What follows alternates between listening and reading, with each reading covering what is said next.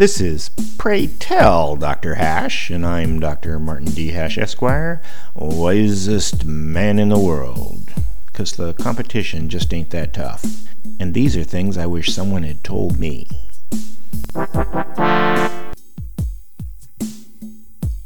Today's topic, empathy last.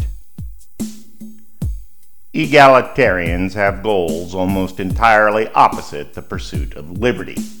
Equality versus merit, responsibility for others versus being responsible for yourself, and decisions are made by elites versus making your own. They also have an opposite value set, which can be easily identified by words like happiness, equity, and empathy. Feelings over facts. Empathy is by far the worst because it reverses responsibility.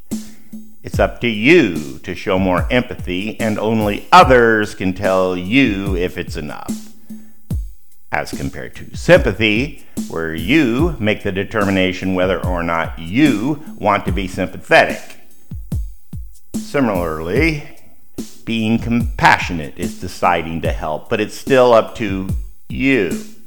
Whereas empathy has an expectation that you must help, from each according to their ability, to each according to their need. The egalitarians have been very successful in pushing the empathy narrative. It's the focus of health care, social services, and now politics.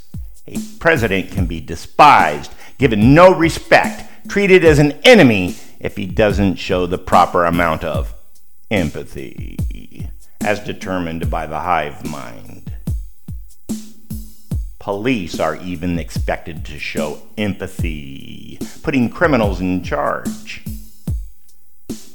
Empathy is a brutal club used to beat conscientious, non-confrontational, liberty-minded people into submission. It works because it's an ugly distortion of traditional religious teachings. It's not a coincidence that the word empathy was coined around the same time as communism started to take hold of the world. For more, see my website at martinhash.com.